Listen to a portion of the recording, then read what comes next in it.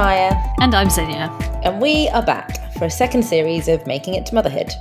If you listened to series 1, you'll know that we've been friends for a really long time.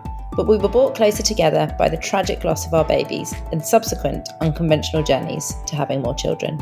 Yep, together we've been through everything. From miscarriage to stillbirth, baby loss and switching off life support, IVF, genetics counselling and surrogacy.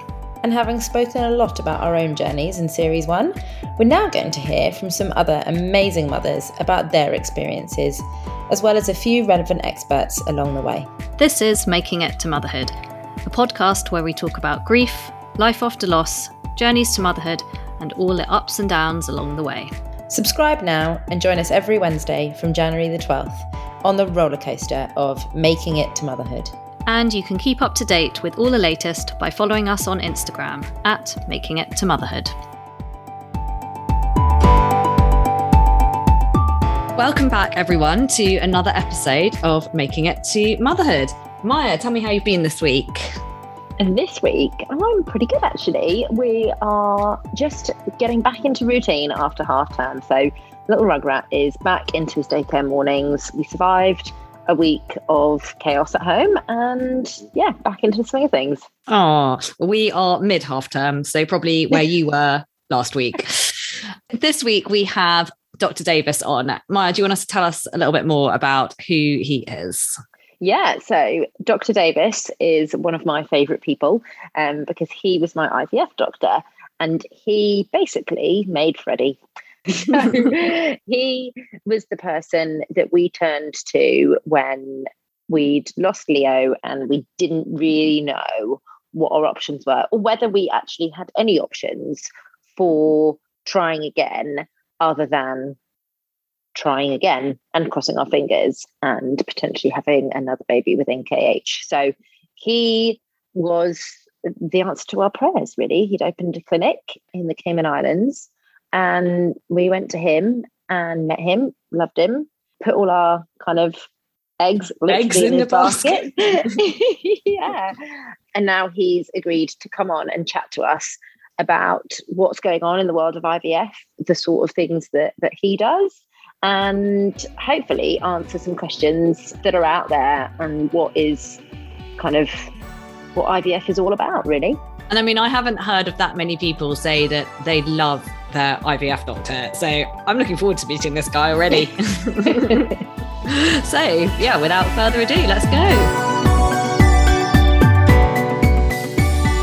So this week, Zinnia and I are very privileged to have with us my IVF doctor, Dr. Davis. And he's just flown back from the US where he was originally practicing, and he is now practicing in Grand Cayman where I live. So we're very fortunate to have him on. And thank you for joining us. Oh, no problem. Thank you for having me. It's an honor to be here and to be able to chat with both of you. Oh, thank you. And so let's dive right in. First of all, tell us and our listeners a little bit about kind of yourself, your background, and what on earth made you want to kind of get into the world of IVF? Oh, sure. Yeah. So I've been practicing in IVF about 10 years now. So it's not brand new to me. But when I went into medicine, I knew what really appealed to me from the science standpoint was a bit of the biochemistry. And I also enjoyed the psychology aspect of health and wellness, and kind of merging those two together into a perfect fit. Didn't mesh up with a lot of the other fields of medicine, but what it really resonated with was those going through a fertility or a family building journey. Is there's a bit of science, there's a bit of chemistry, biochemistry, but then more importantly is there's a lot of levels that people go through emotionally, mentally throughout this whole process. And it really clicked with me. And I kind of fell into it. I had an opportunity as in the US, when we train to do fertility, you start out in women's health and obstetrics and gynecology. In my sort of progress through that training, I happened across, I needed a rotation. Essentially, I needed a month to fill a credit, if you will.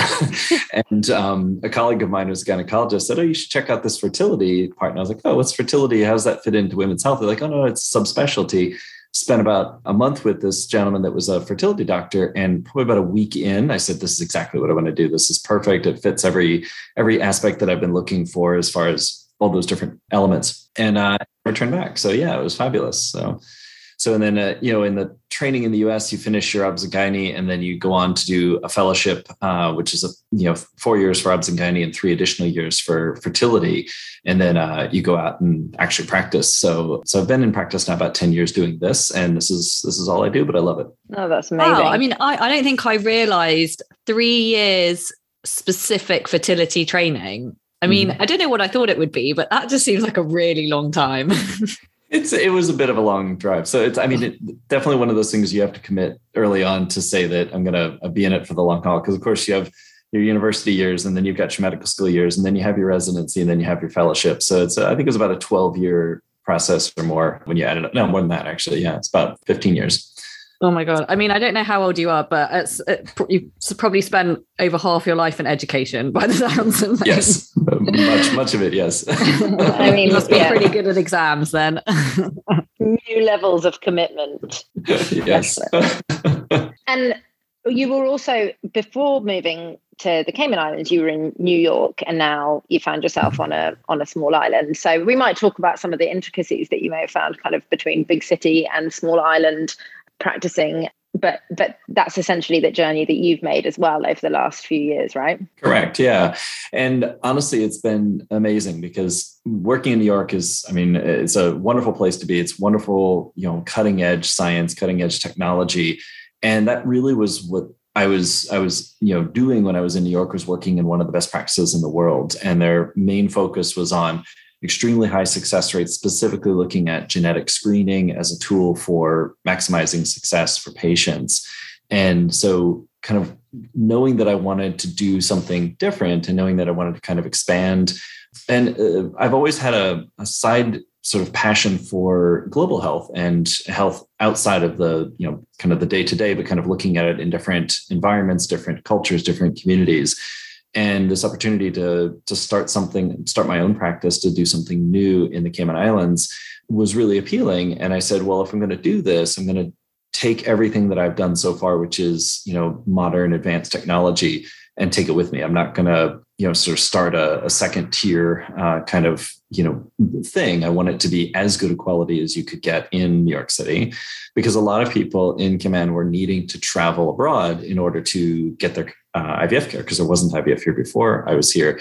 And I felt, well, if people have been traveling to get it, then why can't we just do it here? And why can't we do it as well, if not better, than what they could get abroad? Which is where lucky me comes in, really. Because if you can imagine, Zinnia, before this clinic was set up here, as Dr. Davis said, everyone was traveling off island. So to add to the kind of emotional load and the logistical complexity of IVF in terms of the timing of, all the different parts of the process and all of the different kind of hormones involved, and as you know, Zin, all of the scans and everything, trying to time that with getting out of work to nip up to Miami, which is effectively the same as you leaving Bristol to nip over to Greece for a few days, is not exactly ideal. And then you're a very small fish in a big pond, kind of arriving from a small island into America with, figuring out the healthcare and the insurances and all of that kind of stuff. So to have a clinic here is just absolutely incredible. We're a small town with world-class healthcare. So plug for the Cayman Islands and for your clinic. But I guess we can ask you what IVF has kind of come and done over the last few years, maybe even or before you left New York. What were the kind of big leaps that you saw, that you've seen happen, or maybe a kind of still to come in the world of IVF? Or what was it that allowed you to open up this clinic here? Is it just the fact that it's becoming more mainstream for people to be doing IVF, that more people are doing it? Or I don't know. Over to you to answer that, I guess. Sure. No, and it's a very good question, because within medicine, obviously we look at advances and we look at sort of moving things forward for understanding and to be able to provide better care and to provide healthier outcomes. And that applies to all fields of medicine. Fertility is one of the fields that has had the most rapid technological advancements. And because IVF as a field was really started in the late 1970s, around 1978, was the first IVF baby from IVF from the UK, actually. And so everything that's happened in the world of fertility with IVF specifically is really within the last 40 plus years. So it's if you look at it relative to things like cancer or heart disease or other aspects that are being researched heavily for many, many years, we move forward very quickly. And so it does change from year to year, from every 5 to 10 years more dramatically. But where we were about a decade ago, we weren't really doing much in the way of genetic testing, and it was in its infancy. And in those days, there were a lot of technical challenges. There still are, but some of the technical challenges were being able to get accurate testing reliably and quickly so you can have actionable results. We also had challenges when it came to freezing of embryos. It seems kind of like a secondary issue, but when we do IVF, getting the eggs, fertilizing the eggs, growing to an embryo stage has been done fairly similarly for many, many years now, for decades. We've gotten better and better at growing them to a more robust stage. And along the way, we were looking at how do we freeze these embryos? Because you don't want to, if you get 6 embryos, you don't want to put all 6 back into somebody. That wouldn't be very safe. So technology for freezing evolved alongside technology for growing embryos. And that's what really led to the ability to say, okay, we can grow these embryos now, we can freeze them. And if we sample cells from them, we can genetically test them. Well, all of those kind of tracked along with each other, which has gotten to the point where we're now doing what's called next generation sequencing and, really good, accurate testing of genetics of embryos at a stage where it's very safe, it's not damaging the embryos, which is very different from the way it was done, 5-10 years ago. Where we want to go with that, and where I think the next phase will be, is even less invasive versions of it, where you don't have to sample cells from the embryo directly. You can look at the fluid that the embryo grows in. So there are a lot of things on the horizon to make the genetic testing either more accurate, which is always good, and less invasive, which is already fairly minimally invasive. So there's been a lot of changes in that particular sphere within the field. But a lot of it is like learning more and more about how embryos grow, what we can do to promote the best possible outcomes. And what's also kind of exciting is looking at a lot of people. You're right. You said kind of, is it become, I don't know your phrase exactly, but kind of more commonplace. More mainstream, yeah. Yeah, more mainstream is that, a lot of people in the early days of IVF, and even 15, 20 years ago, the success rates were so poor and the cost was so high that it just wasn't achievable. It wasn't something that someone could do once, much less more than once. So as the technology has advanced, the cost of the equipment, the cost of the treatments have become a little bit more manageable, because many people do need IVF more than once, depending on their reason for doing it, depending on their ovarian reserve and so forth. So cost was a prohibitive factor for a while. Now that that's starting to balance a bit, I mean, it's still expensive, but it's nothing like it was years ago. Balance that with the success rates. I mean, right now we're seeing an 85+% pregnancy rate per embryo transferred, which 5 years ago, we were happy with 60%, and 5 years before that, if we broke 40 or 50%, we were ecstatic. So it's suddenly become a place where, okay, we're getting really good results. It's not as expensive. Okay, now more people are willing and able to undergo it, and they're seeing those success rates, which is really what everything's focused on. That's so cool. And I think I'm quite matter of fact now talking, because I love this like technology part of it. And I love the fact that, you're able to, and we spoke about this in previous episode, Zinnia and I gave the analogy of the fried egg, where the yolk was the bit that you can't touch and the white you take the cells from to test. But the fact that you could not even touch that bit and take from the fluid is like just incredible to me. And I talk now about, if we're going to have more children, then we've got a couple more in the freezer. And people think that I'm kind of talking about my freezer back home. I'm like, not storing my children there, but someone is. But it's just, it really is incredible, the whole freezing and testing process. So the fact that it's only going to continue to get better is super exciting. Really, really exciting. Absolutely. So I guess it was sort of a perfect meeting, really, when Maya reached out to you. So for those who don't know, Maya's son, Leo, sadly died a couple of years ago. A couple of years ago now? I mean, time flies. I can't remember what year. Yeah, he'd been nearly 3, yeah. And he died of a rare genetic disorder. I can only ever remember the shortened, or only ever dare say the initials, which is NKH. Oh, go on. Give it a crack. No, I'm not even gonna attempt it. I just embarrassed myself. Go on, you say it. Non-ketotic hyperglycemia. Yeah, that one. Rolls right off the tongue. It really does. Previously, Maya and I have chatted about this, and Maya said that she was given a 1 in 4 chance of passing that on again to any future children that her and her husband Rich were to have. So, you've mentioned this genetic kind of testing and the IVF route.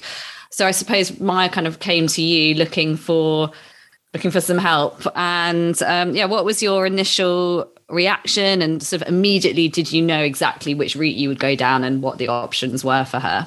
It was interesting, the timing, because we had literally just opened January, and you're one of my first patients here on Island. Obviously, had patients prior to coming here, and of course, I came to Kim with the view that I was going to bring this amazing genetic technology, and then you always have that question of like, gosh, am I like overdoing it? Like, is this even needed? Are we like bringing this, unnecessarily complex, advanced approach where people may not need it? And then herein walks Maya, who's like, I have a particular situation where we have a known genetic condition, and can you help me? And I was like, absolutely. This is what the technology is developed for.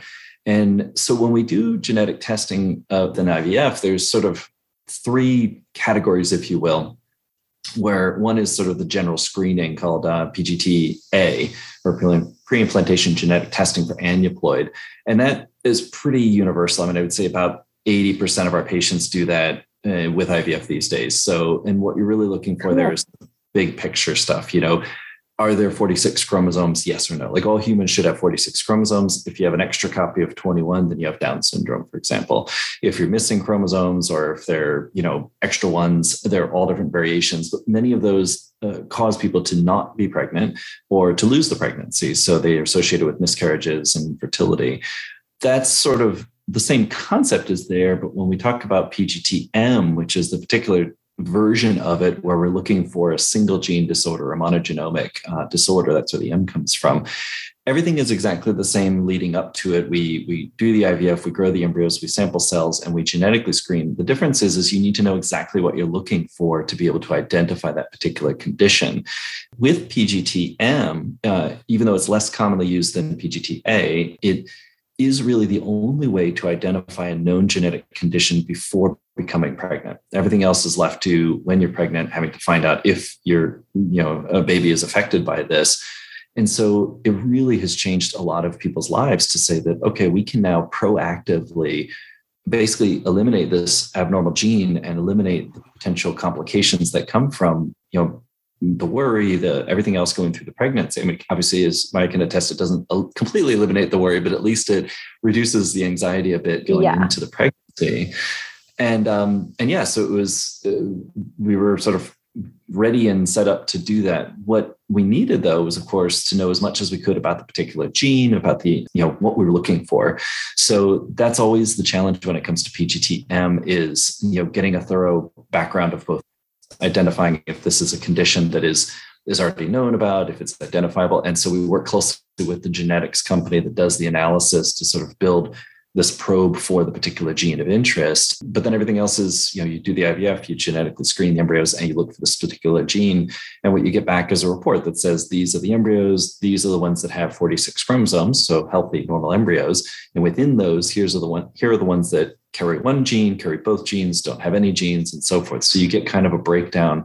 So one of the sort of advantages with IVF and the way that we do it is that we typically stimulate the ovaries to collect multiple eggs, knowing that not every egg is going to fertilize, not every fertilized egg is going to make it to embryo. But more importantly, with genetic screening, is not every embryo is going to be normal. And some of those, if you're looking for a particular gene, may be affected, some of them won't be. So to make one cycle as efficient as possible, you typically need to sort of maximally stimulate to collect as many eggs as possible, or do multiple IVF cycles, less eggs, and hopefully eventually find the good one.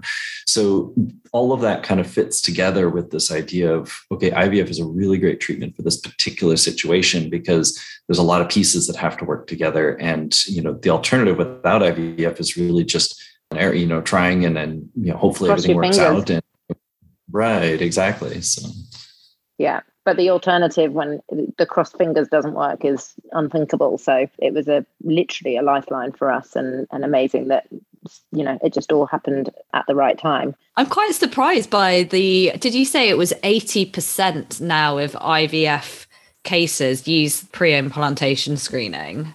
80% of my patients, I will say. Of your patients, right? Yeah. So globally, it's going to vary quite a bit. Within the US, there's a greater utilization of genetic screening of PGTA.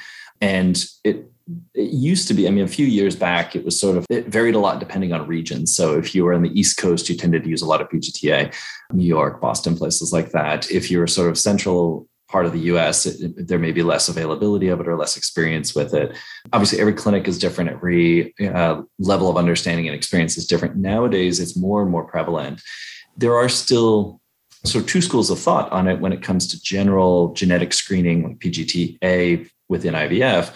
And the arguments to do it are that you get extremely good success rates with low likelihood of miscarriage and generally more successful, happier patients. The arguments against genetic screening is mostly financial. And a lot of people who are sort of questioning the utility of genetic screening are saying, well, can't you just get pregnant without it? And yeah, it happens sometimes. It doesn't happen as highly, as often, but it's still okay. It's sort of the less is more kind of idea, even if it means going through multiple failed cycles.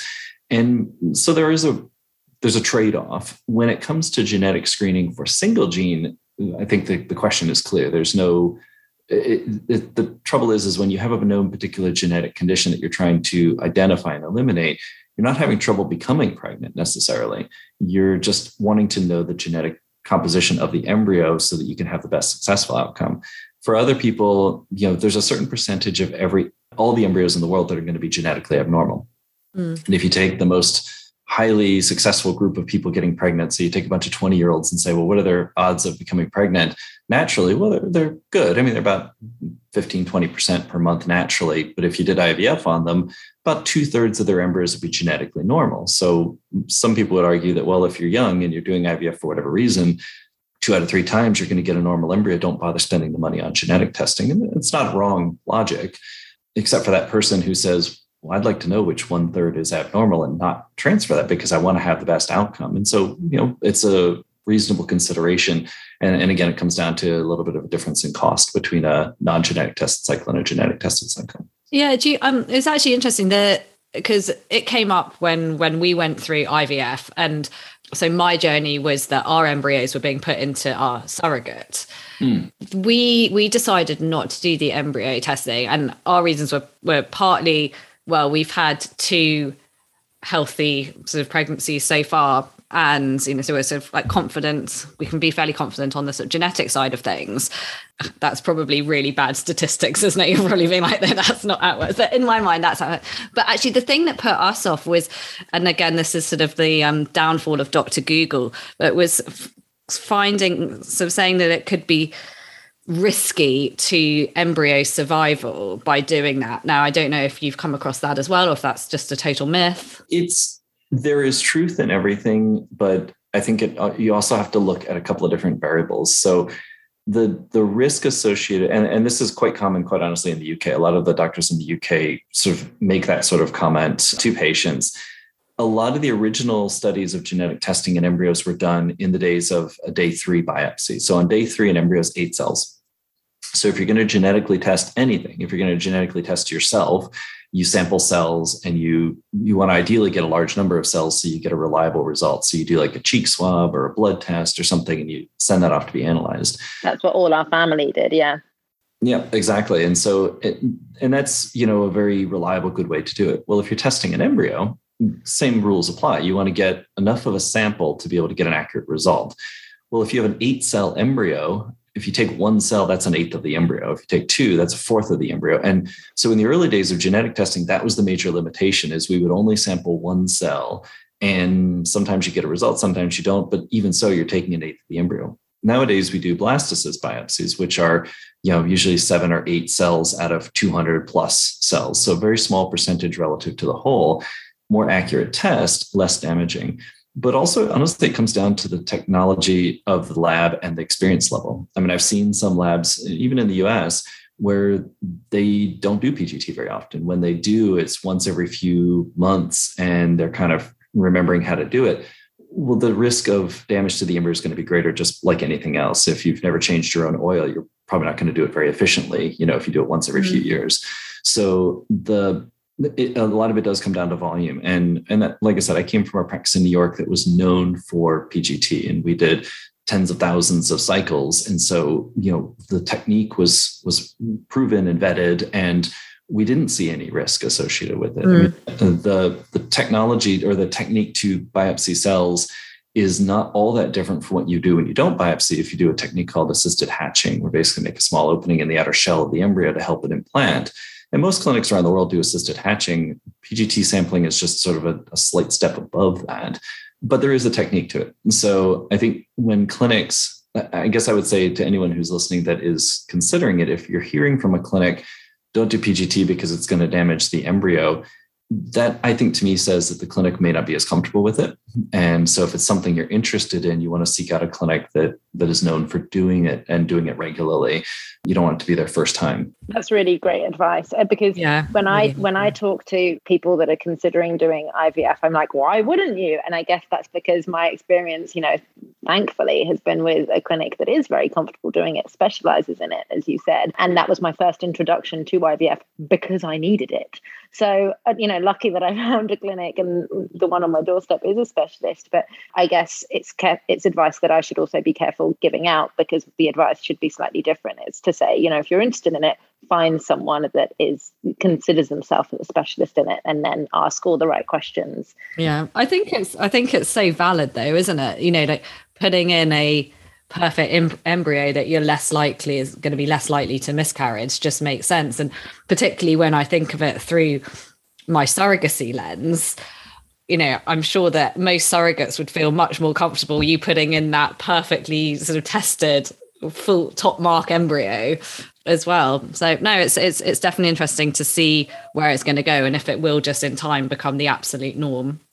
And for anyone, I guess, who, has been through a loss before, even more so if they're just not feeling emotionally stable enough to, take any more losses, you want to reduce that risk as much as possible for them. And that's obviously where we were coming at it from, not least needing to solve the genetic puzzle, but I would have done anything to kind of give us the best possible outcome. And I don't know if you remember this, Dr. Davis, but I think on transfer day, you said to me, you've carried before, everything is looking great with your lining. We're basically putting a diamond into a marshmallow at this point. And that's really stuck with me. I was like, diamond and marshmallow. This is all going to be fine.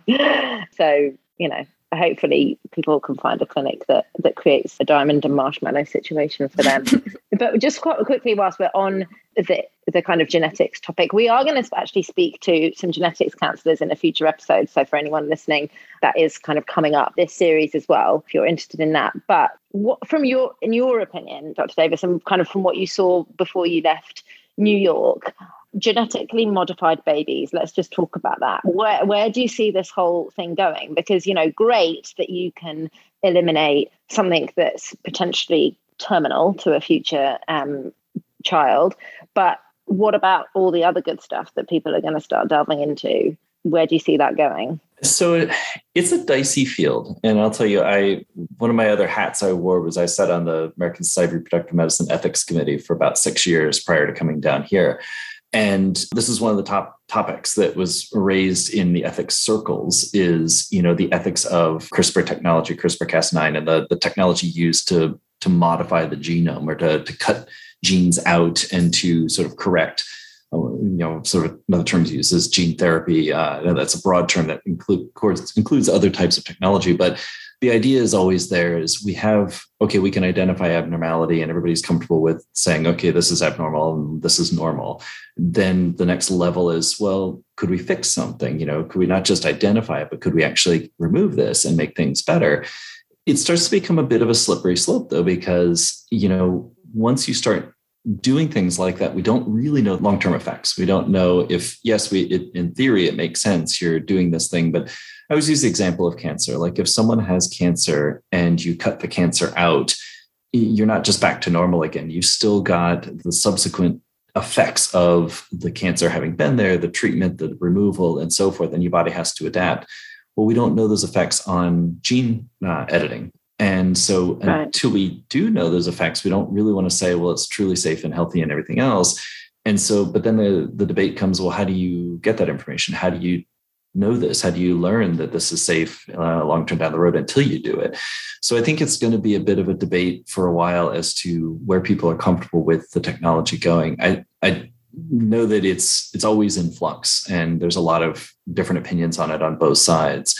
Because the frequent example against it that's always brought up is, oh, now we're doing designer babies. I want the blue-eyed, dark skin, 6'4", like perfect, and obviously that's a sort of science fiction stretch of it, but people don't seem to have so much of a concern from the idea of like, well, if we have this genetic condition that's debilitating and we could remove it, well, yeah, that would be great. But if we start using it for less important things, and so then the question is, well, what type of conditions are less or more critical or important, and how do you qualify what is a significant medical condition and what isn't? And it's interesting because years ago when I was in academics, we did a study of this. We basically were studying physicians and medical people and non-medical people, their sort of comfort level with the status of genetic testing, genetic treatments. And it varied a lot by where people came from. If somebody was working in a field of medicine that had a particularly high risk of awful things happening like cancer, then they were more prone to say, well, yes, absolutely, we should be doing gene editing. This is something that my whole field could be improved by this. All of my patients could be healthier.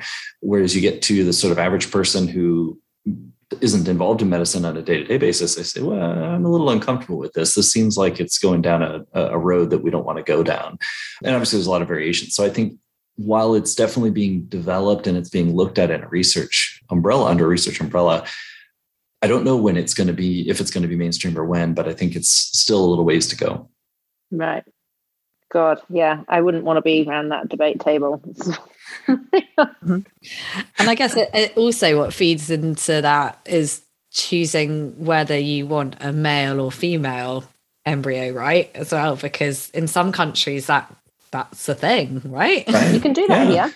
Yeah. Can you? Yeah, it is. Yeah. So that's a total no-go over here in the UK. And it's an interesting element because there are ethical and moral debates on both sides.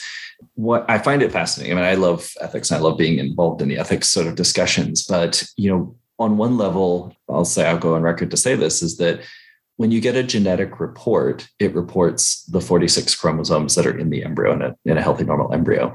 2 of those chromosomes are either X's or Y's if it's boys or girls. So to have data like that, to have a particular report and to ignore 2 out of the 46 chromosomes just seems sort of, unusual to me. But there are definitely people who feel very strongly that no, this is the line. We don't, go beyond this line where you can know that if you got a normal embryo or a healthy embryo, but you can't know if it's a boy or a girl. And most of the arguments for and against it are somewhere in between those two. The arguments for it are that it's genetic information. It's just like any other blood test you get. It's your information to have as a patient. The arguments against it typically are multifaceted, but they tend to involve a lot about fears that people will be discarding embryos based off sex as opposed to chromosomal normality. And that, again, it's sort of this question about where do you draw the line in the gene editing? Well, what's an okay, acceptable level and what's a questionable level? Is, cutting out a cancer gene is okay, but cutting out brown eyes is not, So it is debatable, and professional societies try to do their best to set standards that the society is comfortable with. And so it does vary by country. It varies by jurisdiction, lots of different influences. Yeah, and I think it's something we can talk to the genetics counselor a bit more as well, because they do a lot on family balancing, particularly in the US now. But I think it's such a personal kind of debate that can get pretty heated sometimes with differing opinions on all of the things that you just touched on. It's a really, really interesting but really tricky kind of conversation. It definitely is. And it is. And I don't think there's a right or wrong answer, quite honestly. There's I think to me, the right answer is the one that is discussed between the patient and the doctor and that respects and supports everyone's beliefs and comfort. And that's, I think, a message that I send to every patient is that if patients are looking for a particular doctor, a particular practice, make sure that you feel comfortable that your concerns and your interests are being valued and being listened to, and that you're okay with it, you're comfortable with it. Because there are definitely places, like you said, in the UK, where this particular thing isn't okay, and you may be okay with that. But if you're not, then there's other alternatives out there. And it's, it's okay to sort of find that mesh, that blend. Yeah. Good advice, I think. Very. So when I chatted about my IVF experience in episode 6 in series 1, I felt, I had what we call mild IVF. And I don't know if you had the chance to listen to that episode, but after going through the mild IVF process, I was a little bit dubious. I felt like I'd been a bit duped. And Zinnia has a background in marketing, I should just point out. Yeah. And she was marketed too. Yeah, I was like, I feel like I really fell for let's go down the less drugs route. And that kind of fits with the type of person I am. I was like, yeah, sold. And I felt like I ended up having lots of drugs, loads of eggs harvested. And actually the outcome was not many embryos. So tell me about mild IVF. Have you come across it before? So, yeah, I mean, I think it's important that you mention the marketing aspect, because for better or for worse, mild IVF or mini stem IVF or natural cycle IVF, there's all different sort of terms for it. There's definitely a role for it. And, all IVF, all fertility treatments are the same. And I say this to pretty much every patient. Somebody has probably heard me say this before, maybe not because we're speaking specifically about genetics, but if you look at what does it take to make a baby, you need an egg, you need a sperm, you need to get them together. That's it. Whether you're trying naturally, whether you're doing inseminations, whether you're doing IVF or donor egg or whatever, it's a combination of egg and sperm, getting them together, getting them into a uterus of some capacity, whether it's yours or a surrogate. So all of that's the same. Where mild IVF, regular IVF, quote unquote, or whatever, there's not really a term for non-mild IVF, I guess normal IVF, traditional IVF. What they're really looking at is what level of stimulation of the ovaries are you going to undergo to get more or less eggs. And so there is a certain balance, and there's a lot of research on this to say, what dosing regimen is appropriate or what ratio of medications are appropriate. I may stand alone in this view, but I feel that the medications we use to stimulate the ovaries are actually very, very natural, because they are natural hormones. They're FSH and LH-like hormones from the body, basically, versus like an antibiotic or something that's synthetic, that's made in a lab, that's totally different from your body. I mean, the IVF medications are the same hormone your brain makes, FSH, just in higher amounts. So it's sort of a question of, do you take a low dose of them similar to your natural cycle? Because naturally, somebody who has a menstrual cycle every month, a small amount of FSH is released from the brain, you grow one egg. That one egg may or may not fertilize, may or may not grow into an embryo, may or may not be genetically normal. So if you want to make that particular cycle more efficient, you give yourself more FSH. So mild stimulation or mini stim IVF is usually either a low dose FSH injection, or even less than that. Sometimes people use Clomid or Femara, which are pills that fool the body into making its own FSH at a higher amount. So you kind of jump up the boost on the natural process. But all of them yield a certain number of eggs, and not necessarily something you can predict 100% in advance as to how many.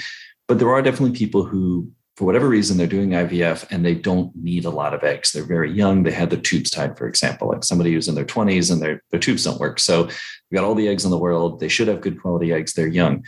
Well, realistically, they could probably have normal embryos out of just a few eggs. And so that person may not need a lot of medication to get to their goal, which is to have a baby.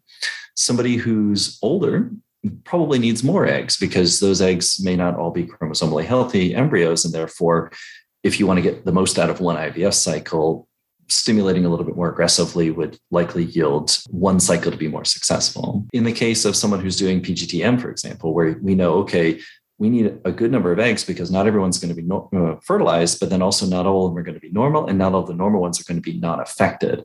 So when we look at sort of the pyramid of where at the end of the day, how many embryos do we need to get to the normal level? Well, sure, you could do that in 3 or 4 IVF cycles. And from a financial standpoint for the clinic, that's probably very beneficial. But from a patient standpoint, if you can do it in one go, then A, it's a little bit less expensive, it's less invasive because it's one round. And so it's a bit of a balance. I think there are clinics in mini IVF, minimal stim IVF, and that's their whole thing. That's all they do for everybody. And I think just like no one thing fits all, there's a role for it. There are people who would benefit from it, but there are other people who very clearly, they need a high dose of medication just to get 3 or 4 eggs to grow to make the cycle even worth it. So there's a bit of a balance, and I try to personalize it to every patient. And I talk about the pros and cons. There are definitely people, and honestly, weirdly enough, the place I use mini stim IVF the most is in the person who's tried the maximal stim IVF, where they've taken all the meds in the world and they only got 1 or 2 eggs, and that's all they're ever going to get. They say, look, we could probably get 1 or 2 eggs with less medications, to be honest.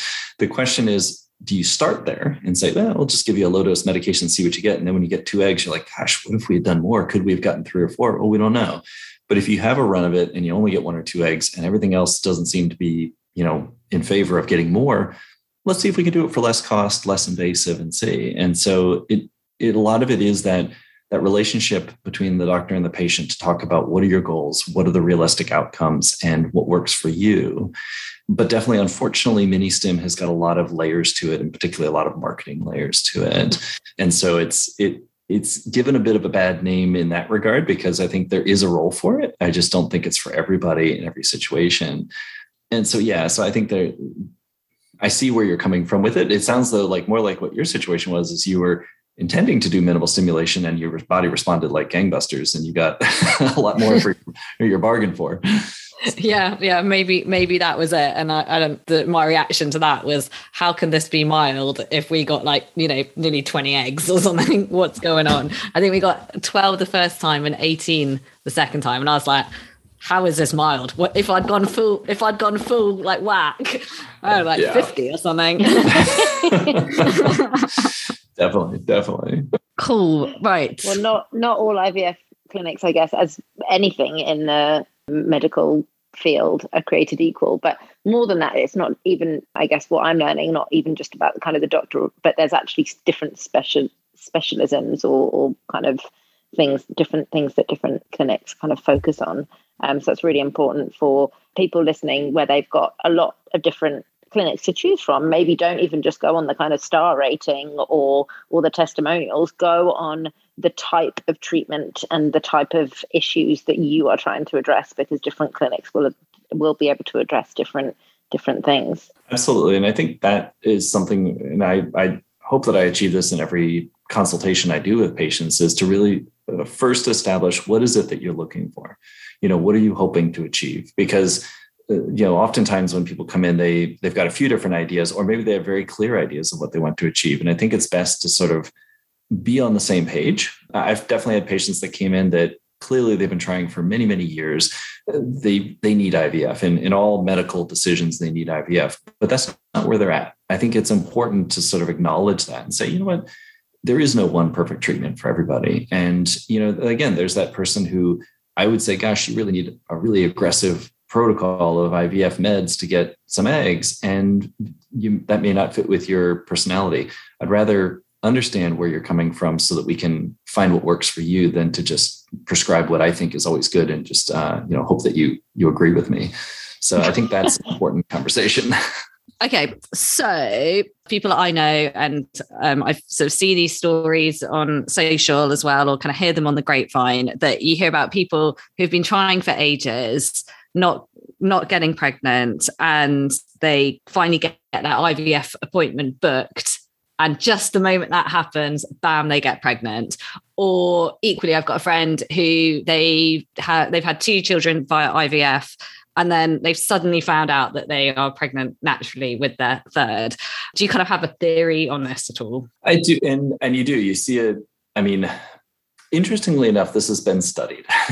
So it's kind of one of those questions that always comes up. But then, so every year I go to a national fertility professional society convention that we have called the ASRM meeting every year. And so all this research is presented from all different parts of the world. And one of the interesting presentations was on this exact question. It was a study done by someone working within the government system. So in the US, we don't have an NHS like you do in the UK, but we have like CDC and FDA and other bodies that sort of have a lot of data. And within that, they have this large data set. So all fertility practices in the US have to report their data to the CDC, which is interestingly enough. And so they've just got this massive amount of data over the years. And so somebody looked into that data to say, what is this what can we ascertain from this? And they had other data as well from other large group studies like that. And what they found was that there statistically is not an increased chance of getting pregnant after either doing IVF or in the process of doing IVF from a data standpoint. So whether that's accurate data or not, it's always a big question, but I would say anecdotally, yeah, I do have an occasional patient who does that, but it's not the norm. So my view is that I refer to it as the Yelp phenomenon, is that, if it happens, you're likely to tell 10 people. When it doesn't happen, you may not tell anybody.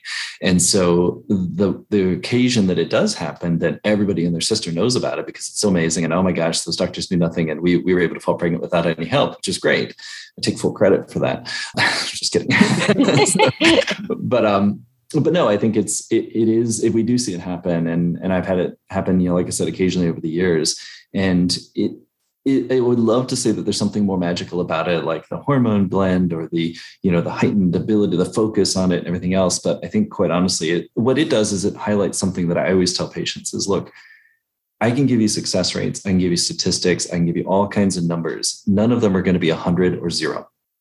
Meaning if I have a patient that is say 45 years old, and we know that it's very difficult to get pregnant, it's not impossible. And there are 45-year-olds who do get pregnant without any assistance. They do happen, and we see this. It's just all the fertility treatments that we do are geared towards making that success more likely or more efficient, and to try to get you there faster. So, and I think that's an important takeaway, is that when you do see people that become pregnant after all these years of trying or failed IVF or whatnot, it's because people still get pregnant, despite what we do. It's unless somebody has no ovaries, uterus, and tubes, then I'd say, your chance of pregnant is not zero, and getting pregnant is not zero, because it does happen. I wish there was something that I could help make that more likely for people so they wouldn't need my services, but unfortunately I can't. Yeah.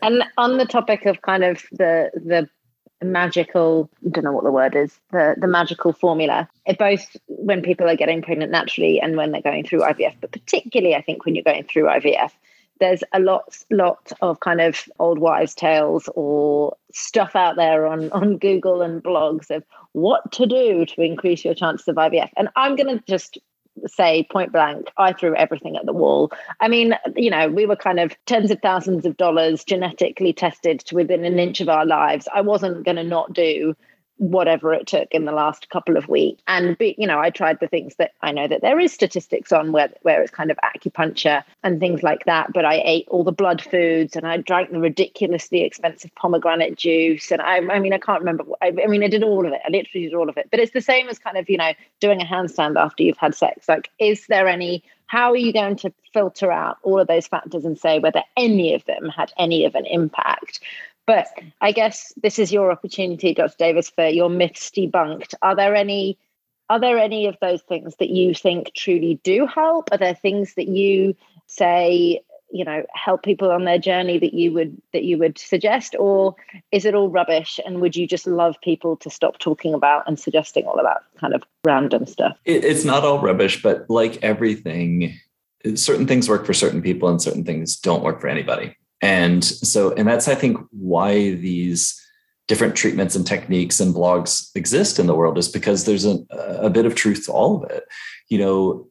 Everyone who's gotten pregnant has, for the most part, has probably eaten a pineapple at some point in time. Does pineapple make you fall pregnant? Well, no, but I like pineapple. There's nothing wrong with it. Obviously there's people who can't eat it, but so a lot of those things are, I think there's multiple levels to look at them. Vitamin D, for example, is known, if you're deficient, that actually lowers your pregnancy rate and increases your miscarriage rate. So I check it on everybody and I replace it in people who it's low in. Another plug for the Cayman Islands. You just come here and you get more just from being in the sun. So, although everyone wears sunscreen, so you don't actually get it. I know, no, but still, you should come anyways. Yeah, Zinnia's been to visit me, although not for a few years. So, oh, see, now's the time. But no, that's the thing is, so there are certain things like that where we know that, yeah, if you're truly deficient in certain things, then replacing them and correcting them is good. When it comes to even things like acupuncture, there is some data that acupuncture helps. What we know about a lot of, I don't want to lump everything in together into complementary and alternative medicine, but in non-sort of Western medical medication treatments, studying them and their effect is extremely difficult because they may have a subtle benefit or detriment. So you need a massive group of people to study, and they all have to be very similar. And we're just not built that way. Like, you can't get 1 million people that all did the exact same thing the same way and find a statistical significant benefit to a certain treatment. So as a result, it kind of relegates itself to, well, risk versus reward. Is the risk of doing this thing higher than the benefit? For the most part, pineapple and acupuncture and things like that, fairly low risk. Is there a benefit? Maybe. We don't know for certain. But then the next layer on top of it, I think, is the individual person's sort of psychological view of it. Is that, if you really worry that you're not doing everything and having a pineapple the night before the egg collection is going to make you feel like you did everything, well, then by all means do that, Yeah. So I think, and that's something, and I use this example a lot in my patients that are newly pregnant. We see them at the 5-week mark for their first ultrasound. And I frequently get the question of, well, can I exercise? Can I do this? Can I do this? And I say, look, most miscarriages happen in the first trimester for totally random reasons that have nothing to do with what you did. But if you're the type of person who will associate what you did or didn't do with that miscarriage and kick yourself for the rest of your life, then do what you think is right. And I think that general guidance falls with all of this. If you feel like if the cycle was unsuccessful for whatever reason and you didn't get acupuncture at 10 a.m. like you were supposed to that morning in your calendar, then okay, go ahead and make an effort to do that. But if you're the type of person who's like, look, the more supplements I take, it's just driving me crazy, it's stressing me out, I'm losing sleep, well, then maybe it's best to avoid them because none of them have really been proven to be 100% successful. And stress is not good. So anything you can do to reduce stress, whether that be mindfulness, meditation, acupuncture, exercise, whatever, I think find the thing that works for you to make you feel less stressed and more comfortable. And that's going to be the key. Don't necessarily feel like you need this long list of things. I know that there are definitely people out there, and there's physicians out there even, that will give you a very clear prescriptive list of here's all the things you need to do. And if you don't do everything on this list, then you're doomed for failure. I think, again, that's very impersonal, and it's not really backed up by a whole lot of data. I think it's better to kind of say, here's a whole bunch of things that people have tried. If you're comfortable with them, if you're not comfortable with them, you take your pick. And I think as a physician, my role is to be open to listening to what people's questions are, researching them if I don't know the answer. If it's something I've never heard of before, then I will happily look into it and get back to you. And then if it is something I'm familiar with, say, here's what we know, here's what we don't know. And I can tell you it's not harmful. If you want to, put your feet in salt water 3 times a day, sure, why not? It doesn't hurt you anything, it's, and at the end of the day, no matter what happens, if you can look back and feel like you did everything that you could, then that's the most important thing. I feel like that's very good life advice, let alone IVF journey advice. And I feel like I've just been psychoanalyzed about the fact that I did everything. But no, I think there are a lot of people that would just say, you know what, I'm just paying a lab to do it and I'm going to focus on that and let them do their job. And in the meantime, I'm going to have a glass of wine and relax. And, it's completely out of my hands. And I was just like, well, I'm going to put my body in the best kind of situation it possibly can be in, probably denying myself a couple of glasses of wine in the process, which I might look back and kick myself on. But, if everyone kind of makes the sacrifices that they're comfortable with or makes the decisions that they're comfortable with, I guess that's, and comparison doesn't really get you very far in these situations. So that is good advice as well. Well, is there anything else you've kind of wanted to share with us, Dr. Davis? Or maybe we can end with what makes your job great and why you love doing what you do, or if there's anything else you want to share with us. Honestly, I'm just honored to be here and to be a part of your journey, Maya. I know it was such a big sort of start to it, and to see the success that you've had, and to think that I had a small part in that is just a true honor. So that's I think, to answer your other question, that's what it is for me. Every day that I get to see someone hold a baby or have an ultrasound of their baby, if they're not quite at the stage of holding the baby yet, is like, it just makes it all worth it. You know, for every bad outcome or difficult outcome, that success just kind of wipes them all away. And so I think that, and that's why we do this, right? We do this because growing families, helping people achieve their goals is just such a meaningful thing. And it's sort of an interesting quote that I heard years ago, and it's always sort of stuck with me. I thought it was interesting. I used to work, I did some work with the World Health Organization, and a lot about sort of fertility advocacy and fertility policy. And people in medicine tend to say, like, fertility is kind of it's not really a critical thing, right? Like, it's not like cancer or diabetes or some really important medical thing. And I said, you know what, that's true. And this quote stuck with me. Someone told me one time that if the whole world got diabetes today, that would be a real tragedy. If everyone got infertility, we'd cease to exist. I said, yeah, that's an actual good point, is that, what we're doing is helping humanity. And, that's a big ask and a big task. And no pressure. Right.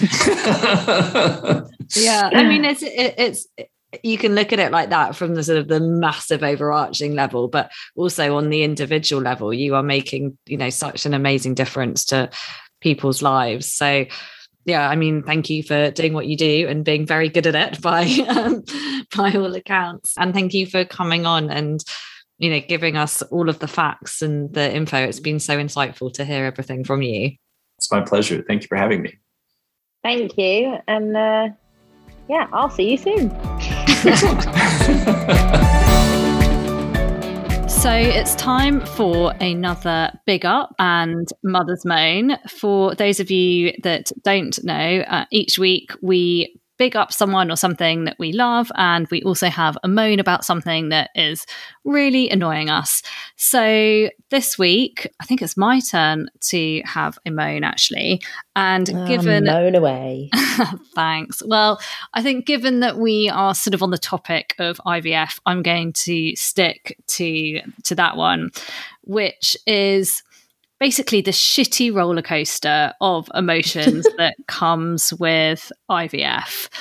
I mean, not only just encourage, sort of, I guess, exaggerated by all of the hormones that you're taking, but it's that you're doing that whilst you're also trying to pretend to be completely normal and go about your day-to-day life. And I mean, I found, and I'm sure lots of other people are in the same situation, that you're going to work, yet then you've got to take time off work to go and have the sort of scans every other freaking day, it seems, and the blood tests and all of that. And you're feeling crap. And it is just so much to take and to go through whilst putting on a really freaking brave face and trying to do your day job, and sometimes just having to hide it. It's just, it's exhausting. It's so much, and so many people do it. And I mean, I also feel like adding a big up on the end is that big up to everyone who does do it and does get through it. It's massive. Yeah. And do you know what? I was just talking to someone about this weekend, because it's a bit like your period, isn't it? That even though your period comes every month, you still don't see it coming sometimes. And even though you're injecting yourselves with hormones every single day, when you feel a bit sad or a bit overwhelmed, you still don't really know why. When you're doing IVF, you can like burst into tears and be like, I don't know why, I'm so upset. Well, might be something to do with the fact that there's shitloads of pressure on you right now, and you're injecting yourself literally with things that make you feel crazy. That's why. Yeah. Crazy and crap. And yeah. Yeah. I mean, I feel you. Anyway, so there we go. There's my moan, the shitty roller coaster of everything that comes with IVF. Yeah, the exciting but very high pressured. I am going to, let's stay on topic. Let's be cheeseballs and just stay within the IVF world. I'm going to big up my IVF team. We've just spoken to the brilliant Dr. Davis, but actually to broaden it out, because I don't want to speak just specifically about them like a broken record, but I think all of the IVF staff and doctors who get it, who actually understand that it is a bit of a shitty roller coaster of emotions, and are there for you and have time for you and will always answer your questions, or, you know, when you're overanalyzing every twang and pang and bit of bloatedness, will, you know, be there on the end of the phone or on the end of a text message and understand and get it, that it's a big deal, and support you through it. So if you're one of those, then big up to you, because they're a massive part of our journey, aren't they? So yeah, and I think couldn't do it without them. And I'm sure there's kind of good and bad out there, and to the good ones, thank you. Yeah, I totally agree. I think it can really make or break your experience of the journey, whether you've got someone, you know, really great who's going to listen to you and treat you as an individual. And I think I definitely remember having a moan / perhaps rant about this in series 1, where I felt like I was on a conveyor belt and I wasn't being treated as an individual and wasn't being listened to. And actually it makes the whole process so much worse, because it's such a big thing. It's such a personalized thing, where it should be so personalized. And you're more often than not, you're probably paying, you know, through the nose for it.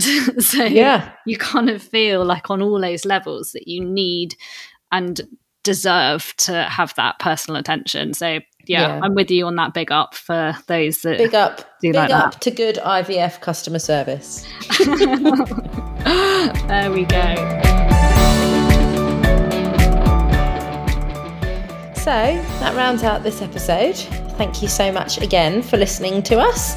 Next week, we are going to be hearing from a lovely lady, Lauren, whose twin boys were tragically stillborn after her suffering a rare pregnancy condition known as TTTS. Yeah, and obviously we will go into what on earth that stands for when we speak to Lauren next week. So make sure you tune in next Wednesday for another episode of Making It to Motherhood. And in the meantime, don't forget to subscribe to our podcast and follow us on Instagram at Making It to Motherhood. And keep spreading the word. Give us a review, please, if you haven't already. And have a great week. Thanks for listening.